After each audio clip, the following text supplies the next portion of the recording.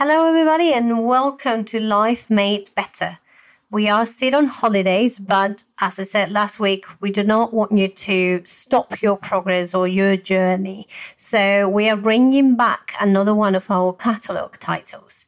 This time, we are bringing back one of our very early ones. I think this was number 20, which was called Sculpting the Brain. And the reason why we are doing this now is because, as we were saying last week, being in lockdown or going through the times that we're going through right now presents in itself a great opportunity to kind of check in. And we are seeing a lot of people dedicating time to do more exercise, to get more outdoor time, especially now that we are in summer, which is great. But I don't think that many people have also realized that this is perfect time to get to know your brain a bit better. There are plenty of myths out there. One of them, which is what we talk about in this episode, is that we all thought that our brain was developed when we were growing up, but once you've done that, it's kind of gone. But the truth is that that is not true. The brain can be sculpted. You can continue to shift it and develop it and work with it in adult stages. And in fact, this is one of the most wonderful things that we can do. So I really encourage you to listen up to this episode and discover what are the things that you can do to help your brain work with you and help you develop and see the reality or see the world in a different world. It's also important to acknowledge and recognize that what we feed our brain, both mentally and physically, really does matter and can make a difference. Our thoughts do not determine us, and this is something that we can learn to adjust and work in our favor. So once more, we really encourage you to listen to these episodes to see what you can do during this time and help you be and feel better.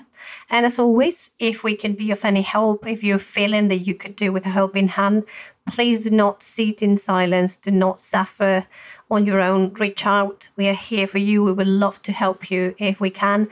And if it's not us, please reach out to any friends, family members, any person that you would have around you that would be willing to help and listen, because it really does make a difference. So enjoy the episode and see you next week, everybody. This is Life Made Better, a podcast from two coaches with a zest for not only their lives, but yours. In this series, Fleur and Lucia seek out tips, tools and exercises to inspire you to achieve your dreams and goals. Join us and let's make life better. Welcome back to 3 Talk. Today we are discussing the importance of sculpting your brain to live your best life. Since becoming a coach and dedicating myself to learning about how we can live a better life, the biggest headline or aha piece of knowledge I've learned is that our brain is neuroplastic. It's not fixed and we can change it. In the past, scientists believed that changes could only happen during childhood. Since the 1960s, researchers have found evidence that the brain is able to rewire itself. What does this mean for self-development and our lives? Our thoughts are not true. Our thoughts are normally recycled from other people and helpful and unhelpful experiences. In other words, we are victims of conditioning.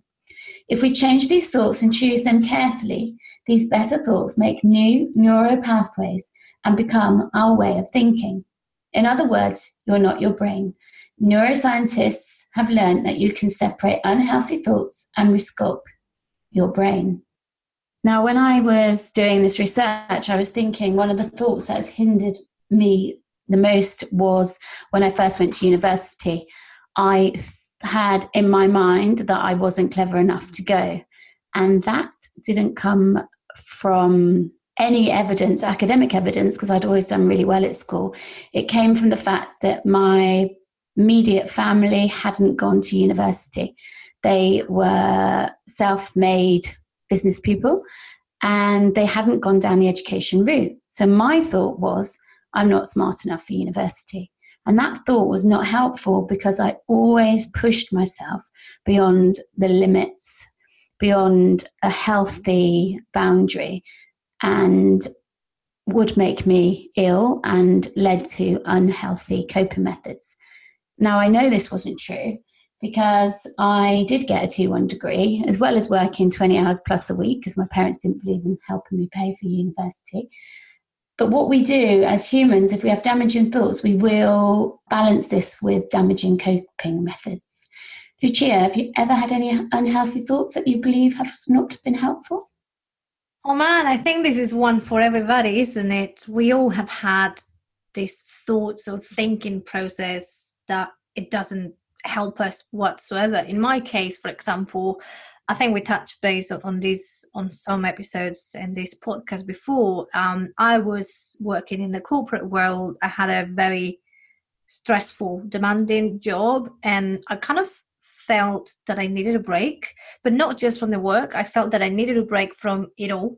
Midlife crisis, as they call it. It came to me a bit early, and that wasn't healthy or helpful in itself. But also, after I have realized that something needed to change there and I needed a break, I kind of started telling myself that I could not do it. And I started to list all the reasons why I couldn't do it. Like, me being from Spain, kind of having this leap year is not something that it was practiced. Definitely not when I did it. So I was going against the world in that sense. I had a really well-regarded job, so I started to think, how is that going to affect my working career and whether I was going to be able to get back into it or not. And I came up, as you can imagine, with all the reasons why I shouldn't be doing it, all the dangers of going and taking a break and traveling. But eventually, I'll kind of have a sit down with myself, if you can picture that. And, I started to see that what I was thinking was not helping me. In fact, it was making me feel more stressed about the situation because I started to think that I had no escape from it. And, me and myself came to the conclusion that it was doable. It could be done. And I did it. And I cannot thank myself enough for having the guts to have that proper conversation with myself and make the decision that in my heart and in my soul was very clear, but my brain was telling me not to. Yeah, so you had that gap year basically to kind of reconnect with yourself and get clear with your thoughts and what you wanted, which is so important. Mm-hmm. Today we're going to explain 5 habits that can help you sculpt your brain. I call them habits because to make something as automatic as cleaning your teeth or getting dressed, these tools need to be habitual. So the brain is reprogrammed to think healthy thoughts without having to consciously think about it. It becomes more authentic. The key is to make small incremental changes, and these can make a huge difference over time. So the first one today is let thoughts come to the surface. Sometimes people are not aware of what their thoughts are, and that is why sitting in silence or doing mindfulness or meditation or going for a mindful walk and allowing your thoughts to come up but not interacting with them is important. You can't reprogram them if you're not aware of them in the first place. Our thoughts are stereotyped or prejudiced. I'm attractive, I'm not attractive. They're not true. They could have come from TV, media, thoughts that are not ours. That is a very good one, because I think we also live in this day and age where we just do, we just go.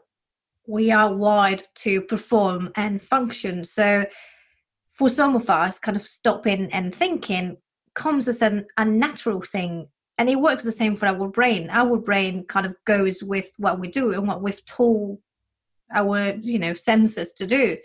And it won't feel natural in the first place, but I would encourage people to keep doing it, as you were saying, until it becomes a habit. Because when you actually stop and think and have a look, not even interacting, not judging it, not nothing, just observing the thought as it comes, it can become such powerful exercise to do. And you can kind of see those patterns of the way you're thinking. And I think it's even worse in this day and age, because as soon as we have a second, we're straight on our phones and looking for more information. So kind of just filling our time all the time instead of that stopping. And that is why they're saying there's absolutely more depression now, because we're not having that downtime that our brain needs. So the second habit we're saying is make a decision. If you don't make a decision, you're not going to change. Decide exactly what you want to change. So decide that you want to change those neural pathways. Have reminders everywhere that you're committed to changing the thoughts. This could be on your phone, on your computer. It could be anywhere that a notebook that you open for work, something you're going to see regularly. And that will help you make that commitment because you have decided that you want to change the way you think. Yeah, if you think about this, like, creating your groceries list, right? Or your to-do list, you put everything there to kind of be aware and bring the awareness of you need to buy milk. So this goes in the same way. It works similarly. When you write down that you need to be more aware of your thinking process or your thoughts, then you bring in that to your attention. So it's great if you can set yourselves reminders, whatever it is that you look in, more frequently, for this to become something that you do just regularly until it just becomes something that you just do. Yeah, I mean, I think people plan an outfit for a night out more than they plan what they want to think, what they want to feel, and kind of the way their life should be led. And again, that's looking for that approval outside of ourselves instead of really digging deep to what decisions do we want to make on a daily basis that are going to change our lives. Absolutely. So the third habit is to ask, is this true? Tell yourself the truth. This is not positive thinking. It's part of sculpting your brain. So, for example, positive thinking could be, I'm going to eat what I want, I'm going to eat as much junk and processed food, and I'll be beautiful and healthy anyway. Yes, you might have a beautiful soul, but you will not be healthy if you eat what you want. So this will lead to disease, lack of energy, and an unhealthy body. So the difference is between positive thinking and sculpting your brain is you're being honest with yourself. So there was a longevity Stanford study where they looked at 1,500 10-year-old children, and it started in 1921 and it went on for 90 years. And they were trying to figure out what was important for success and longevity. And the don't worry, be happy people, so just being positive, made bad choices for their health and well-being and died the earliest from accidents and preventable illnesses. The people that lived the longest were the conscientious. They told themselves the truth. For example, if I smoke, I will damage my lungs. This is a prefrontal cortex decision. Your prefrontal cortex is so important in brain health because that's what we need to make good decisions. Our decision center is where our logic comes from. It's where our empathy comes from. So this is really important. So ask yourself, whenever you think a thought that makes you feel mad, sad, nervous, around, etc., ask yourself, is it true? And then you say, is this absolutely true? Where would you be without this thought? So you put in the opposite thought. Some people call this reframing. This is based on the work of Byron Katie. Her book is amazing. It's called Loving What Is. And you can also watch her using her methods on YouTube. And the methods are called The Works. So I'm going to give you an example. Tell you a story that happened yesterday of one of my daughters. She came to me and said, she'd woken up in the night with a headache, so she didn't go to school first thing. And she came to me and said, I don't want to go to school because it's going to be embarrassing. Everyone's going to make fun of me. And I said, is that thought true? She looked confused. And I said, where are the facts that this is absolutely true, that everyone will make fun of you? She said, I haven't got any, but I think that will be the case. And I said, well, where would you be with that thought? What's the opposite thought? What about everyone will be pleased to see that I've actually come in today? And she said, I would feel happy. And then I said, well, choose that thought then, because that is the better thought. Now, does that kind of make sense, Lucia? It does make sense. And again, I think we are programmed to just take the things as they are and not question them. Broadly speaking, it's that think about the times that somebody has come to you with gossip, right? And you just believed it instead of question, oh, really? I don't think this person will do X, Y, and Z. You just believe because if somebody's saying it, it's got to be true. So the thoughts work in the same way. A thought comes and you just take it for granted. If I'm thinking it, it must be true.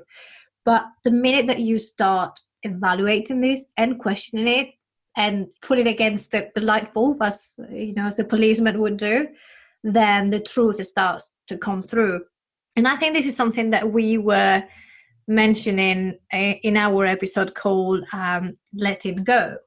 It is one of the techniques that you can apply here is try to remove the attachment to that thought rather than making it, a wholehearted truth, because the truth is it isn't.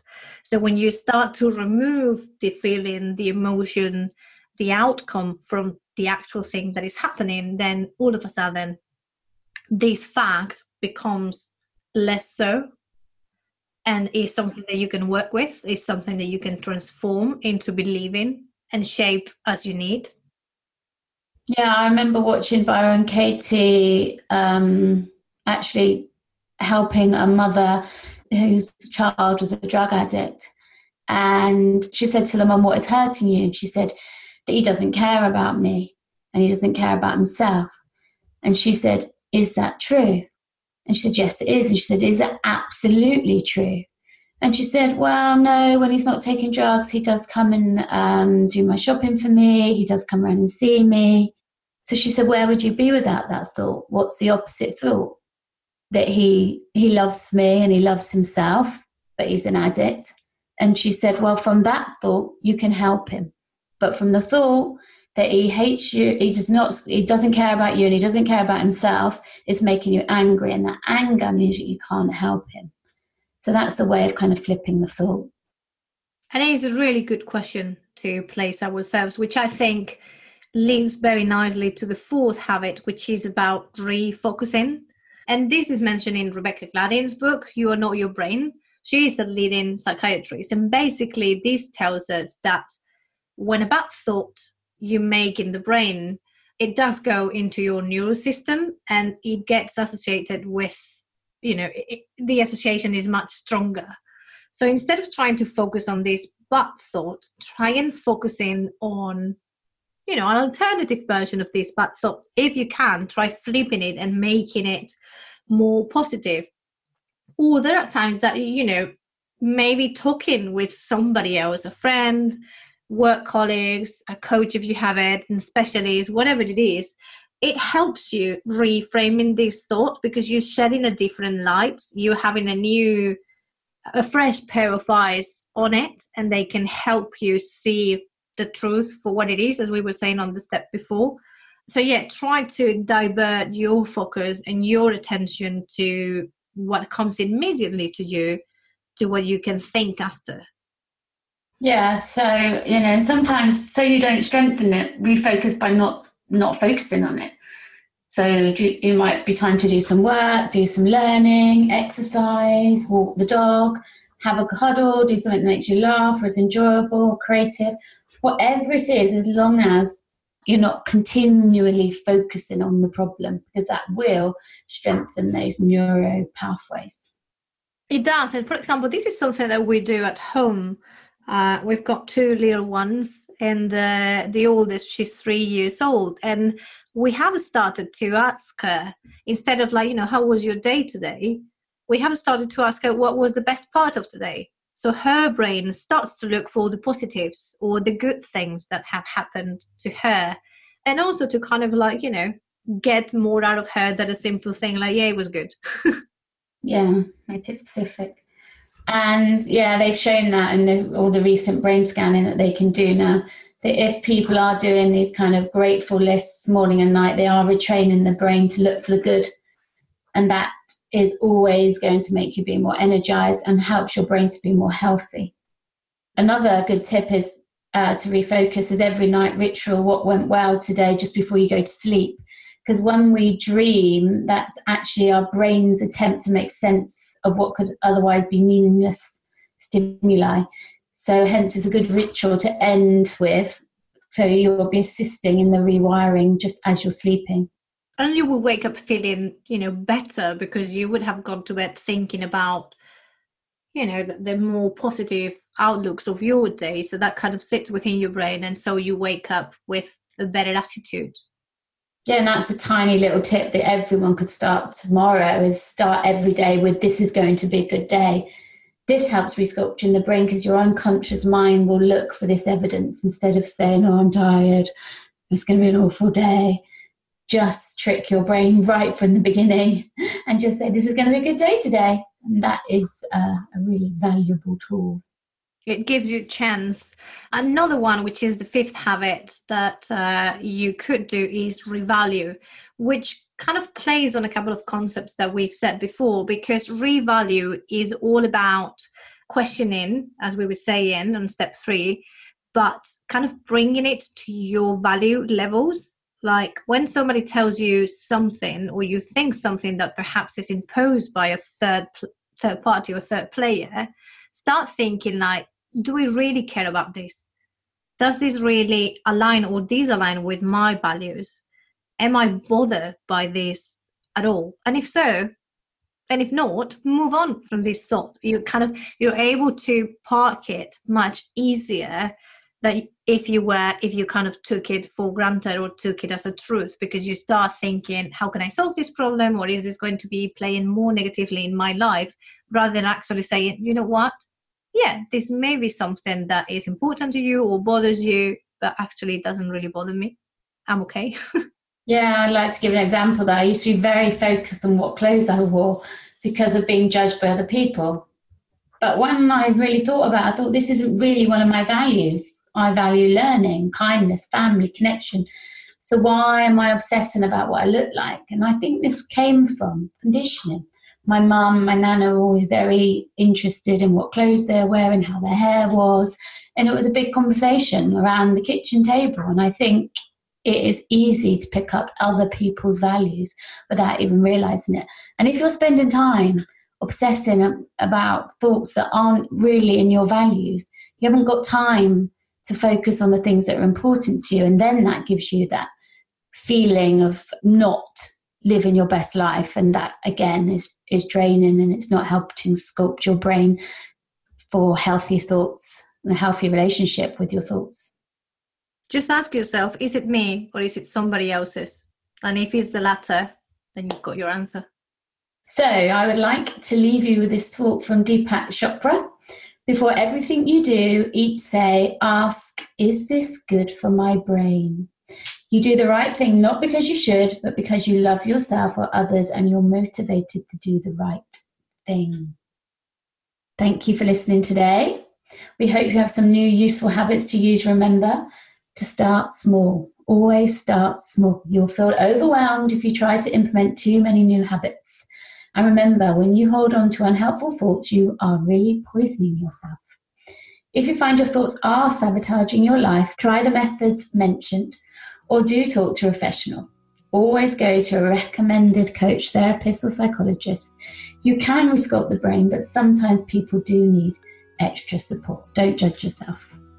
Please subscribe and review us on iTunes so we keep delivering this free content. The books mentioned will be in the episode notes. Have a lovely week. Keep learning, loving and sculpting that brain, and we'll be back with another interesting topic next week.